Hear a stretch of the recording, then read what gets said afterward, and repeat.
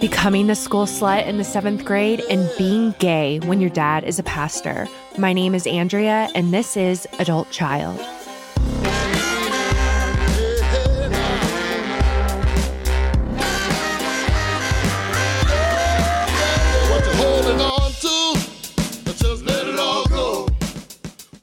Welcome back to Adult Child, where we take a deep dive into the impact of growing up in a dysfunctional family. And today, we are taking a deep dive into one of the most damaging repercussions that comes from growing up in a dysfunctional family: shame. But not just any kind of shame. The kind of shame you feel when you become the school slut in the 7th grade. Or the kind of shame you feel when you're gay and your dad is the pastor of an evangelical mega church. This is what we call toxic shame. And yes, you will be hearing both of those stories today. So before we dive into toxic shame, let's talk about regular old shame, the human emotion of shame, which is a painful feeling that arises when we have the awareness that we've done something dishonorable or improper. And while no one wants to feel shame, obviously, it is unfortunately a fundamental part of the human experience, and it's actually healthy to experience from time to time. Why do I say that? Well, first off, it lets us know that we aren't a sociopath, as sociopaths typically don't experience shame. So, yay there. But more importantly, shame often serves as the catalyst to positive change in our lives. You see, shame is the red flag to self that we have acted out of alignment in a moral sense, that we have acted in a way that is not aligned with our integrity. Therefore, it reminds us of our essential limitations as humans, that we are not perfect, that we will make mistakes, and thus it presents us with an opportunity to grow and become better versions of ourselves. However, this ain't the case with toxic shame. You see, toxic shame is internalized shame. And when an emotion is internalized, it no longer functions as an emotion and it becomes one's identity.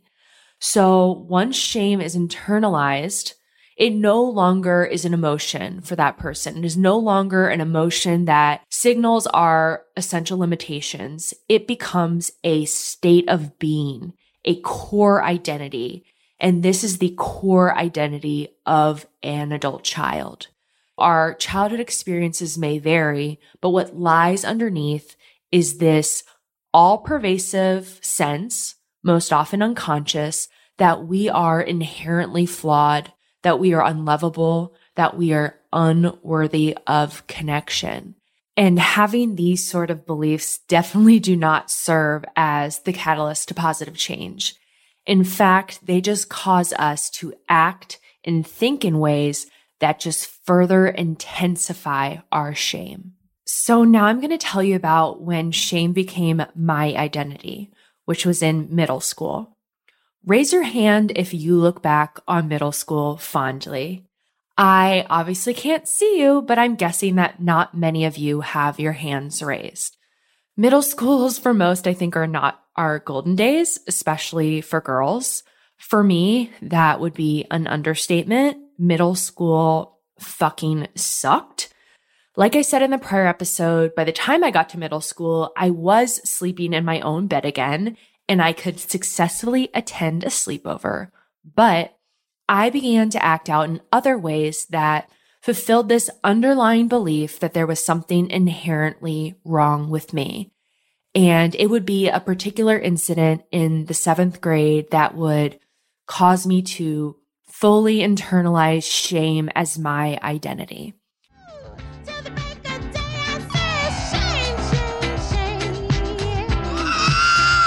Shame on you if you can't dance too.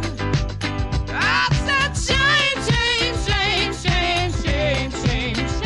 shame on you. It was a Friday night. It was actually the first night of Christmas break.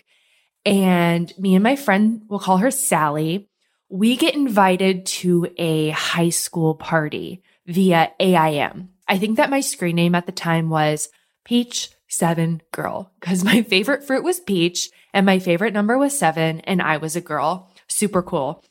So to provide a little context, I wouldn't say that Sally and I were the bad girls, but we were the more mature girls in our grade. The first to get our periods, the first to kiss a boy, the first to get drunk, the first to smoke a cigarette, the girls who were scantily dressed at dances. Our parents would drop us off at the dance. We'd be wearing polos and jeans. And as soon as we got inside, we would strip down to the clothes that we had hidden underneath, which were clothes that we had bought from a store at the mall called Bang Bang. I'm sure you can imagine what these outfits looked like. And sometimes even I would stuff my bra with socks. I remember this one time, and I can't believe I'm going to share this story publicly, but so there was one time I'm at the dance, my bra is stuffed with a few pairs of socks and I'm grinding with this guy. I think it was probably to What's Your Fantasy by Ludacris. And we're grinding, and then all of a sudden his hands slide up from my waist and go on top of my boobs, and we're grinding, and he is going to second base over my clothes. And all I remember thinking was, God, I really hope that he doesn't have a lot of experience going to second base so that he doesn't realize that he's actually squeezing socks right now and not actual boobs. So back to that night. So we were spending the night at Sally's that night because we knew we could sneak out of her house. We had done it before. So as soon as we saw the light go off in her parents' room, we are out the dining room window with a plastic bag in tow with Smirnoff Ice bottles that I'd stolen from the house that I had babysat at earlier that evening. Yes, I was a great babysitter. The party was about a 15-minute walk away. It was at this girl's house who she actually lived at a clergy house at a Methodist church. Her dad wasn't the rector. They were just renting it. So as fate would have it, as soon as we arrive, we find out that the party had already been busted by the cops. And the only people left were the girls whose house it was and 5 ninth grade boys from our school. And these were not just any boys. These boys we had been obsessed with since the beginning of middle school. These were the popular 8th grade boys when we were in the 6th grade. And my friends and I, we each had our own designated boy and we granted them a nickname. I really wish I could remember them all. I want to say that my guy, who was rather pale, I think his nickname was Ghost. But what I do remember is that somehow these guys found out about our nicknames. And so they decided to return the favor with mine being Awkwardly Tall Girl. Yes, Awkwardly Tall Girl. Just what every middle school girl wants to be called by the boys she has a crush on. Thankfully, I don't think it really left a scar.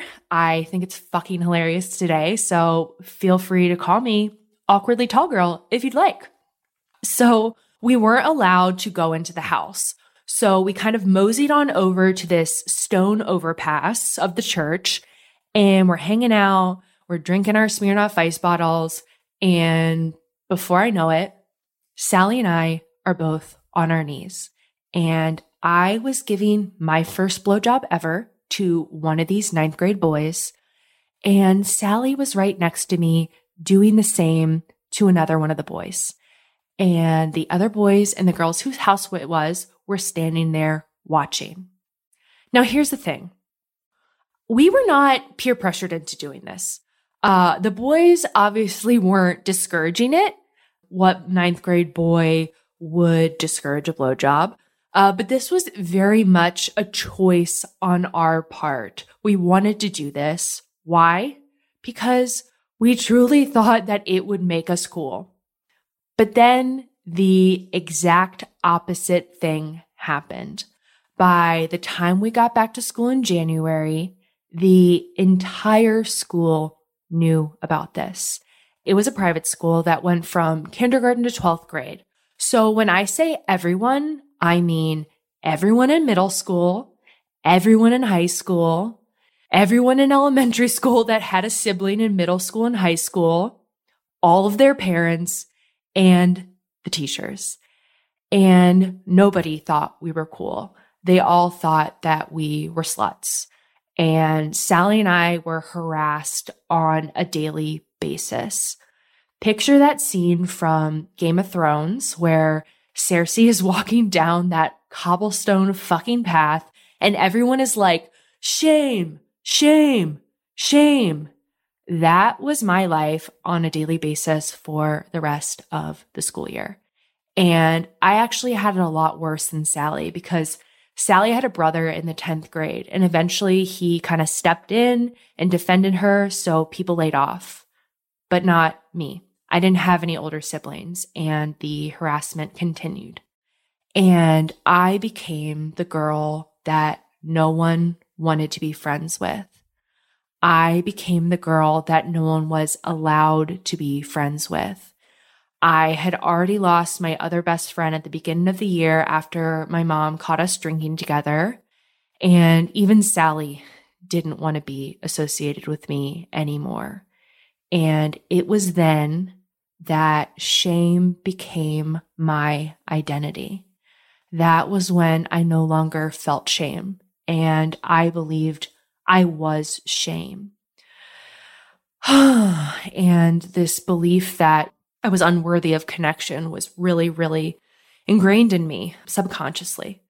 So there is a book called Healing the Shame That Binds Us. It's by John Bradshaw. It's like one of the most well-known and acknowledged books on shame. And he explains that the moment shame is internalized is the moment that our true selves go into hiding and a false self is created.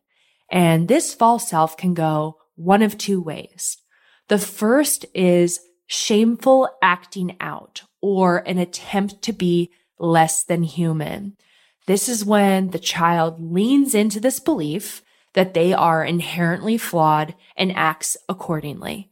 The other option is shameless acting in, an attempt to be more than human, when the child tries to be perfect in order to cover up their feelings of being flawed. So what did my 7th grade self do in response to essentially becoming the friendless school slut overnight? Well, I took the less than human route. I took the shameful acting out route. I started smoking pot. I started sneaking out of the house at night. Eventually my parents found out and they put a security system on the house to keep me in, not to keep people out. I had my first blackout, which would become a regular occurrence for me. I lost my virginity. I let half my class fill me up in the back of a coach bus on a class trip to Gettysburg. Honestly, this is one of the most shameful memories I have that creates a visceral reaction. Maybe because I was so flat chested and no, I didn't have socks stuffed in my bra at this point.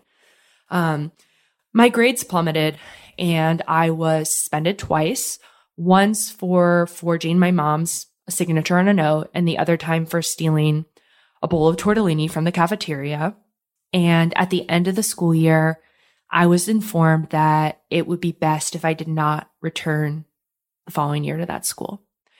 And I started 8th grade the next year at public school, where thankfully my slut reputation didn't follow me. However, it would only take a few months before I would earn the nickname Rehab Girl, which you'll get to hear about next week, and all about the hot mess express I was and why the entire world should be grateful that Andrea is sober. But what I want to talk about is, just how I was oblivious to the true impact my childhood had on me. The same goes for this situation. I did not realize the long-term ramifications this experience had on me. What I now know is that toxic shame permeated from my core for the next 15 years. And I carried this experience and the belief that I was unworthy of connection into various situations and various relationships, which would just essentially manifest it into my reality, which would just reaffirm this belief and intensify the toxic shame within. And this is what we call a shame spiral.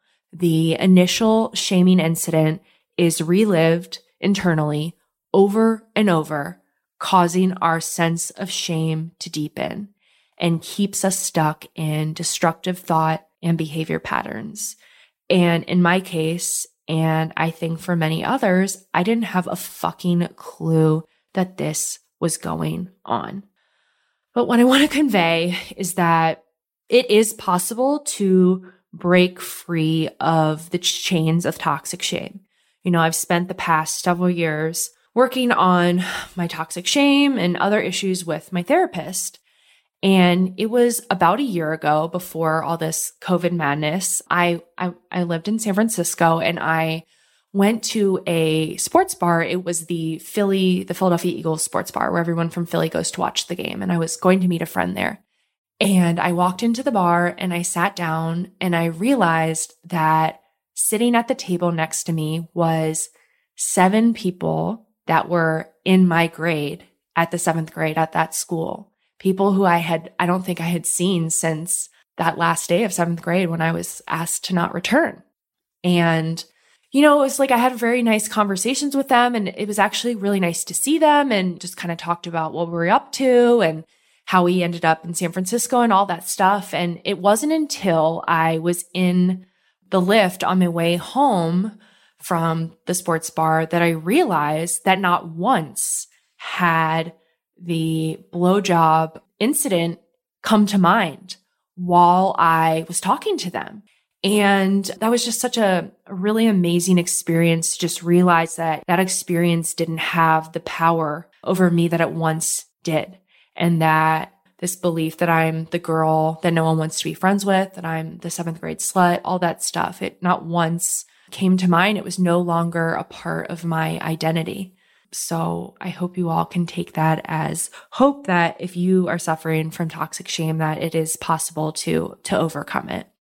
The truth of the matter, my dear shit shows, is that there is a huge overlap in those of us who grew up in a dysfunctional family and those of us who are suffering from ADHD. I myself got diagnosed with ADHD about a year ago, and getting this diagnosis and treating this diagnosis has made such a difference in my productivity and getting shit done. Now, let me tell you about Done. Done is an online ADHD care platform where you can get all the resources you need to help manage your ADHD. Take a free 1-minute assessment and book an appointment with a licensed ADHD clinician as soon as the next day. Get continuous care, one-click refills, insurance coverage, and 24/7 care team support with Done for just $79 a month and pharmacy copays as low as $0. Visit get.donefirst.com/podcast to learn more. Again, that is get.donefirst.com/podcast.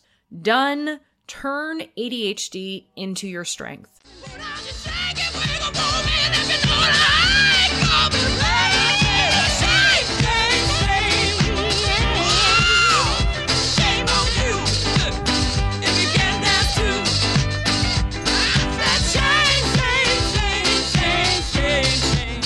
So that's enough out of me for now. It is now time to talk to my friend Emily, who will be telling us about her experience with toxic shame. And I just want to say that the audio at certain points is not the best. You may hear her newborn crying in the background. Regardless, it is still a juicy, interesting, and fabulous conversation. So here we go. Well, it is my pleasure to introduce my dear, dear friend, Emily, who we actually first met at an AA meeting. It's called Once a Drunk Whore. And I remember it was actually right when I was hitting, it was right after Brian #1. So my first little bottom at 7 years. And I remember I spoke and I can't remember so there's a portion where people can ask questions. And I remember that you asked me you didn't mean to be rude or anything, but it was a snarky question. I remember thinking, I really like this girl. And I think you maybe came up to me at the end and said, what the question I think you was. came up to me afterwards and were like, I hope that didn't come across as like rude. And then since then we've had snarky questions going back and forth, and it will happen in infinity. Yes. Yeah. And now you're a mom. That was actually right when you first started dating your wife. And now here you are. You're a new mama. Yeah. So that was probably maybe like 5 years ago. Mm-hmm. Just that. Yeah. Life has changed drastically since then. So I thought what we could do, similar to the meeting that, we met at, where somebody talks, and you don't have to talk for 10 minutes straight, but somebody picks a relationship of their choice. And so I thought that you could share a little bit about your relationship with shame, in particular in your upbringing, in home, with being gay, growing up in such a religious household. What are your thoughts on there? Wherever you want to go. Well, it's been interesting. First of all, I came out around the same time I got sober. And which was at what age? That was when I was 30. Wow. It was really, really tough, I'd say 2 years. I was really depressed. I was really confused. I was just coming out of the cloud, and in my mind, I thought that being attracted to women and, drinking and using in excess fell into the same bucket. I thought they were both things that I wouldn't allow myself to do before and could control, but then let myself kind of slip and fall into, as my willpower decreased. And so when I started the process of unraveling everything, it was just so messy. And so, I had to focus on getting sober first. You take them as they're killing you, is what my sponsor used to say. So I had to stop the drugs, which I got to a point where I was using anything that, was put in front of me, basically. But I did have a pretty extensive Coke habit for a while, but I identified just as an alcoholic because the drinking was where it started and where it ended. But once I took all of that away, for instance, I just had to stop going to church, and I haven't had the desire to go back. And when I even walk into a church for a wedding, even, or when I go home to visit my family, my dad is a pastor of an evangelical megachurch in Indiana. So, sometimes when we go home, if it's over a weekend, then he's probably preaching, and going there, it's, I still get really emotional. Like, I'll hear songs that, it's like I have such mixed emotions. I miss the music sometimes, and I miss the familiar, faces and sounds, but it was also so damaging to me and really brought me to a really dangerous low point emotionally in my life. I didn't want to live any longer because of the conflicting sides of my life and my, the beliefs that I was brought up to think were the truth with a capital T, but then what I couldn't deny inside of myself, which was that I was definitely attracted to women. I put the question of religion and what role, if any, it should play in my life, or just spirituality, or just addressing, basically unpacking what I had been through. I've really put that on the shelf since I got sober. So this is a really interesting time to be talking about this stuff, because I haven't even felt like I have the emotional bandwidth to deal with it. Well, 2 questions. When did you first realize that perhaps you were attracted to women? And also 2, do you remember learning about homosexuality, being gay? Do you remember when you first kind of learned about that as a kid? Yeah. I'll take the second part first. So just growing up in Indiana, I didn't even know what gay was until later than you would think, probably sometime in late junior high. Okay. I didn't know there was such a thing as same-sex attraction or partnership. And I remember there was one guy in like the show choir that was my older brother's age, that he was gay. And he was probably the first person I'd ever heard of that was gay. And it was just talked about in a very, very negative way within my family. Like my parents would kind of make fun of gay people. They would describe, I didn't even know there were gay women for a long time, actually. It was like only gay men at first. And they were portrayed by like the people I knew as very manipulative. They would prey on victims that were susceptible to being taken in, you know? So it was like, I thought all gay men were like very, very lost, very evil people. And they would lure in young gay boys or young boys and then flip them and then bring them into their environment, you know, and cut them like off from their family. Yes. Yes. Very calculated and very manipulative. And so that's what I thought gay men were just these very evil, very manipulative, dark people. And then once I learned about, oh, there are these like gay women called lesbians, I thought they were just women who were, I mean, I hate to say it, but this is what I was told. Like they were too fat and too ugly to find a man. And so they just ended up with each other. So, and then I remember hearing about, I had an uncle, not by blood, but he married an aunt of mine who they divorced. And then we found out he was gay and we would make fun of him. And I remember my mom being angry with her sister for even talking to him, having any kind of relationship with him. And so it was just obviously my perception and the perception of everyone around me basically was that it was a really, really horrible thing. These were people who were lost and were giving into like sexual sin, which is like the worst kind in the world. It's very like shameful. It was almost worse because they call it like living in sin. It's not like you rob a bank and then you're done. Like, you know, you've committed the sin. It's like you wake up every day, like with being gay. And so it's like a constant, like part of your identity. And it's a choice that you're turning away from God is what they would, you know, the phrase they would use. And so that was what I grew up with. And then the other interesting kind of side to it is that all the while, an aunt that I had, my dad's younger sister, who I was very close to, was in the closet because our family, I mean, I hear different reasons. Anyways, I didn't know she was gay. She didn't tell me until I came out to her. Did your dad know? Yeah. And according to my aunt, he and my mom said, it's none of their business. Like the kids shouldn't know. When I was in high school, when I was in college, when I was in my 20s, they still didn't think I should know. Apparently, like I couldn't handle it or something. Did they still have a relationship with her? They do. And it's like they did still. Uh-huh.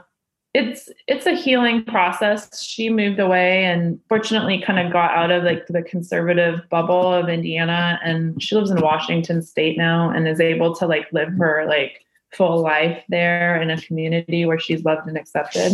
I don't know how she survived like the way that she did, like in the closet for decades. So anyways, that was kind of the background of what I thought about, was told to think about anyone who was gay and the gay community. And then it was in my late 20s when I started noticing. It was so weird. Like there was absolutely nothing conscious about it. I was drawn to certain like TV shows and certain people. Like I was living in LA at the time and working as a young attorney. And like there was a lesbian that I worked with, and my trainer was gay. And so I think what was also happening is that, as it happens in many people's lives, your views change once it becomes personal. So once you know someone and you're like, hey, they're not some disgusting, you know, sex craving, you know, manipulative person. They're a normal person, you know, like There's nothing different about them. And in fact, they might have more empathy and they might be more kind because of the difficulty they've had in being accepted themselves. So what I started noticing also at the same time is that I just was not having any luck with guys. I mean, I would like date and I would hook up, I was like, I was in LA at the time, and can you hear Levi? Yeah. Yes. By the way, I don't know if that's a good soundtrack or not, but so the longest that I dated anyone before that time was like, I dated a guy for like 4 months, and it didn't matter that much. I wasn't drawn to them. And I had guys tell me like, hey, it just seems like you don't need me. Like, something wasn't clicking, but it was also at the same time I was starting to drink and use more. And so things are just getting really blurry and really messy too.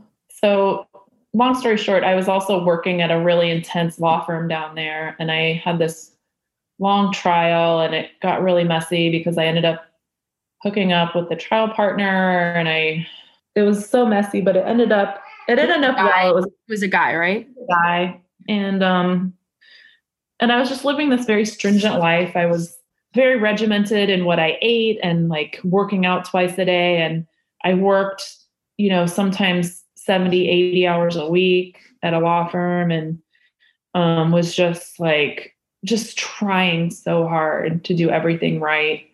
And I got to the end of this trial that was just such a mess, but we won, and it was this big victory. And I had kind of reached the pinnacle of what I thought, for my career, like what I was trying to reach, like the goal of like, going to law school, getting licensed, getting a job, getting a better job, being a part of a big, big high profile trial, winning the trial, and then walking out. And I was like completely miserable.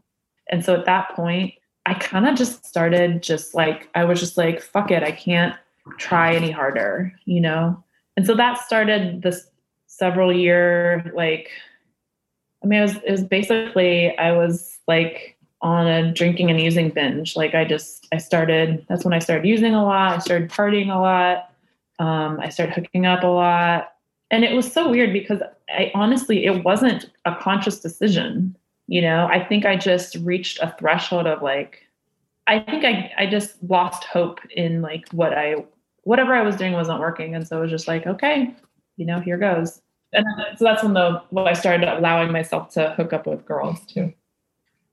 So had you, prior to that, do you remember like as a kid or like a teenager at all, did you feel shame prior to that? It's funny, like my first experience with shame that I can remember actually was when I actually was just like, I had a neighbor that I played with, and I remember we would play house, and like we would pretend to be characters in soap operas, and I would always be like the guy character, and her mom came in and caught us kissing, and she's obviously a girl, and I was not allowed to play with her anymore. And I remember my mom stopped watching soap operas because she was like, my daughter is picking this stuff up and acting out on it. So it's kind of funny. Like I definitely we all do that. We all did that. I know, right? Like it has nothing to do at that age. You don't have like sexual feelings for, but it was definitely not right what I did. I got punished for it. But shame, other than that, gosh, I definitely was a perfectionist. I didn't feel shame from my parents, but I also didn't ever really let them in too much to allow. I probably held in. I felt ashamed and was very, very hard on myself. So anything that I was doing that wasn't kind of within the construct, like the church laid out this kind of like architecture or like this framework for how a life should be lived. And so there is a right way to live and there's a wrong way to live, like you don't have sex before marriage. You follow the 10 commandments. There were definite rights and wrongs. It was very black and white. And so I was trying to figure out how to, and as you get older, it just becomes harder and harder to live within that construct and be like a 20-year-old, living as a normal young adult and trying to maintain those rules. And so that was part of why, looking back, I think that's part of why I started drinking pretty heavily, because what I was aspiring to be, what I thought was like the way I should live my life because of what I was taught, was getting further and further away from what my life was looking like. Mm-hmm. So what did coming out look like with your parents? Oh my God. It sucked. It was really hard. It happened on a relapse, and it was interesting. So I'd come out to a lot of people in my life. I was living in San Francisco at the time, and I'd actually had a girlfriend for about a year, but my parents still didn't know. They just thought I had the friend that I mentioned every once in a while, but she lived with me. Like, we lived together. So I had a deposition by chance in Indiana, like half an hour from where my parents lived. Wow. Never happens. So, because my cases are usually in California. So I had a witness I had to depose in like Plainfield, Indiana, which is so weird. And so I flew back there, and this was early in my sobriety. And well, I was about a year into my sobriety. And by the way, I did not want to be, I was not happy to be in AA. I was not happy to get sober at that point. I just didn't know where else to go. And did they know that they knew that you were in AA and that you were an alcoholic? I think they did. I don't think I really, really explained it to them, because they didn't really see my drinking and using. I was really good at, not showing it to them. Like when my Coke habit got pretty active, I remember coming home one Christmas and just being like, just looking like complete shit, and like being really skinny, and I was losing hair, and they were like, wow, you look great. You're so thin. They would have never guessed, though. I mean, that's so outside of anything they would have thought I would be into. But anyway, so I went home, and my dad was there, and my mom was with my sister, who was having her first child, actually, the first grandkid.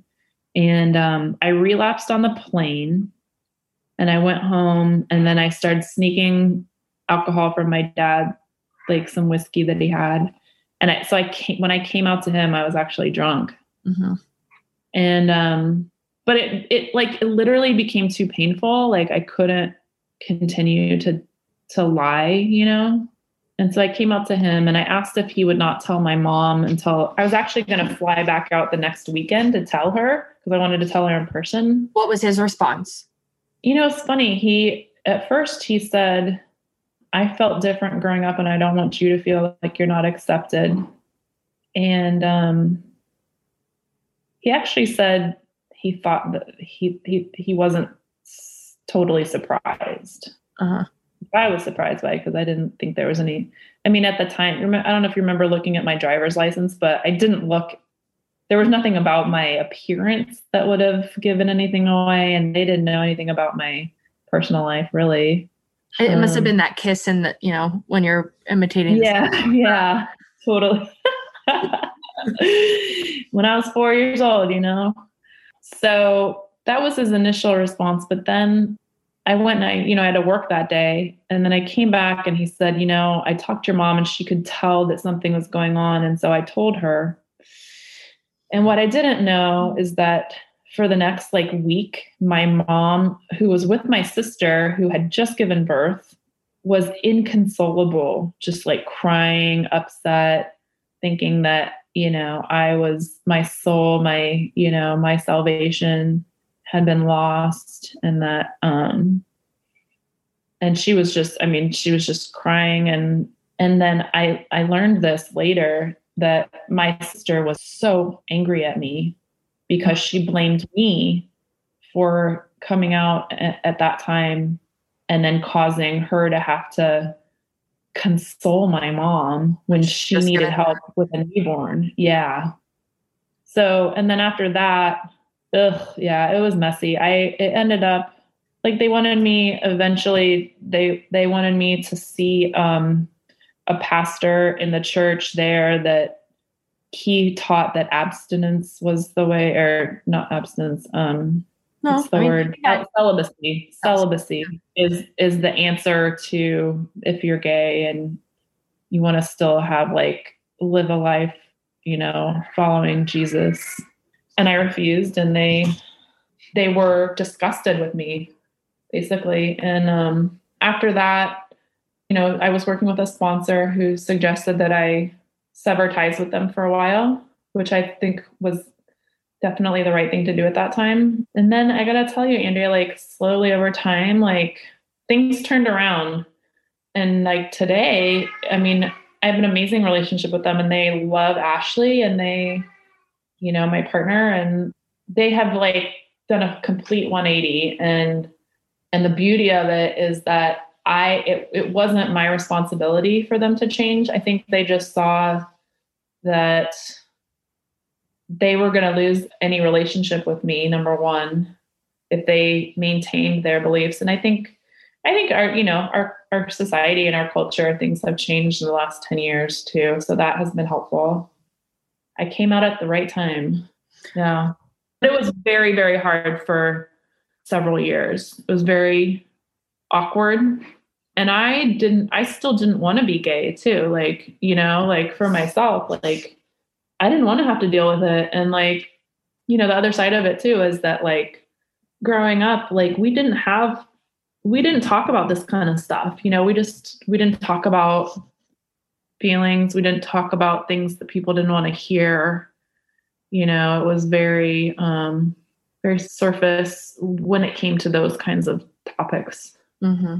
So, in closing and kind of wrap this up, do you have any words of advice or any sort of message to those who, might be in a similar situation to where you were? Oh, gosh. Everyone has such a different journey. I guess just try to be gentle with yourself and try to, don't rush things. Don't try to figure it all out at once. Like this stuff, I'm still 10 years later trying to unpack everything. And also, you have to also not place a lot too sizable of blame on the people who brought you up. They were just taught those things too.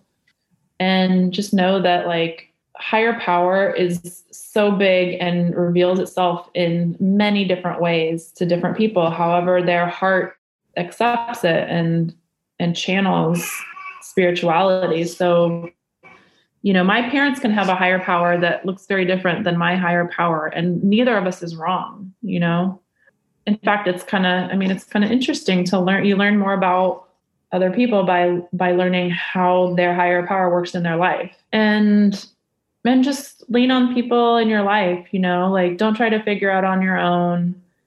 Listen to your heart. Just listen to your heart. Listen to your heart.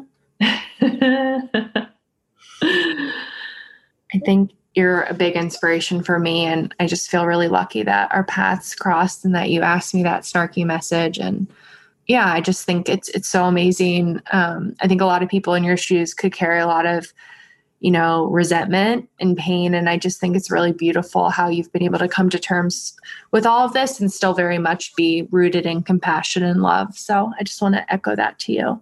Wow. Well, thank you. I'm so glad our paths crossed too. And we've been through a lot together and have learned so much from each other too. And I'm so proud of you for doing this podcast too. You're reaching a lot of people. So really, really amazed by following your heart in that way. All right. Thank you so much. Well, that wraps up today's episode. I hope you were entertained, but more importantly, I hope you were able to take something away that can help you on your own journey. In the show notes, you will find some resources related to toxic shame if you care to dig deeper. You can find me on Instagram at AdultChildPod. Hit a girl up. Next week, you are going to learn why the world is a much better place now that I don't drink. It's going to be raw, it's going to be vulnerable, and I'm excited for y'all to hear it. It's going to be a goodie, I promise.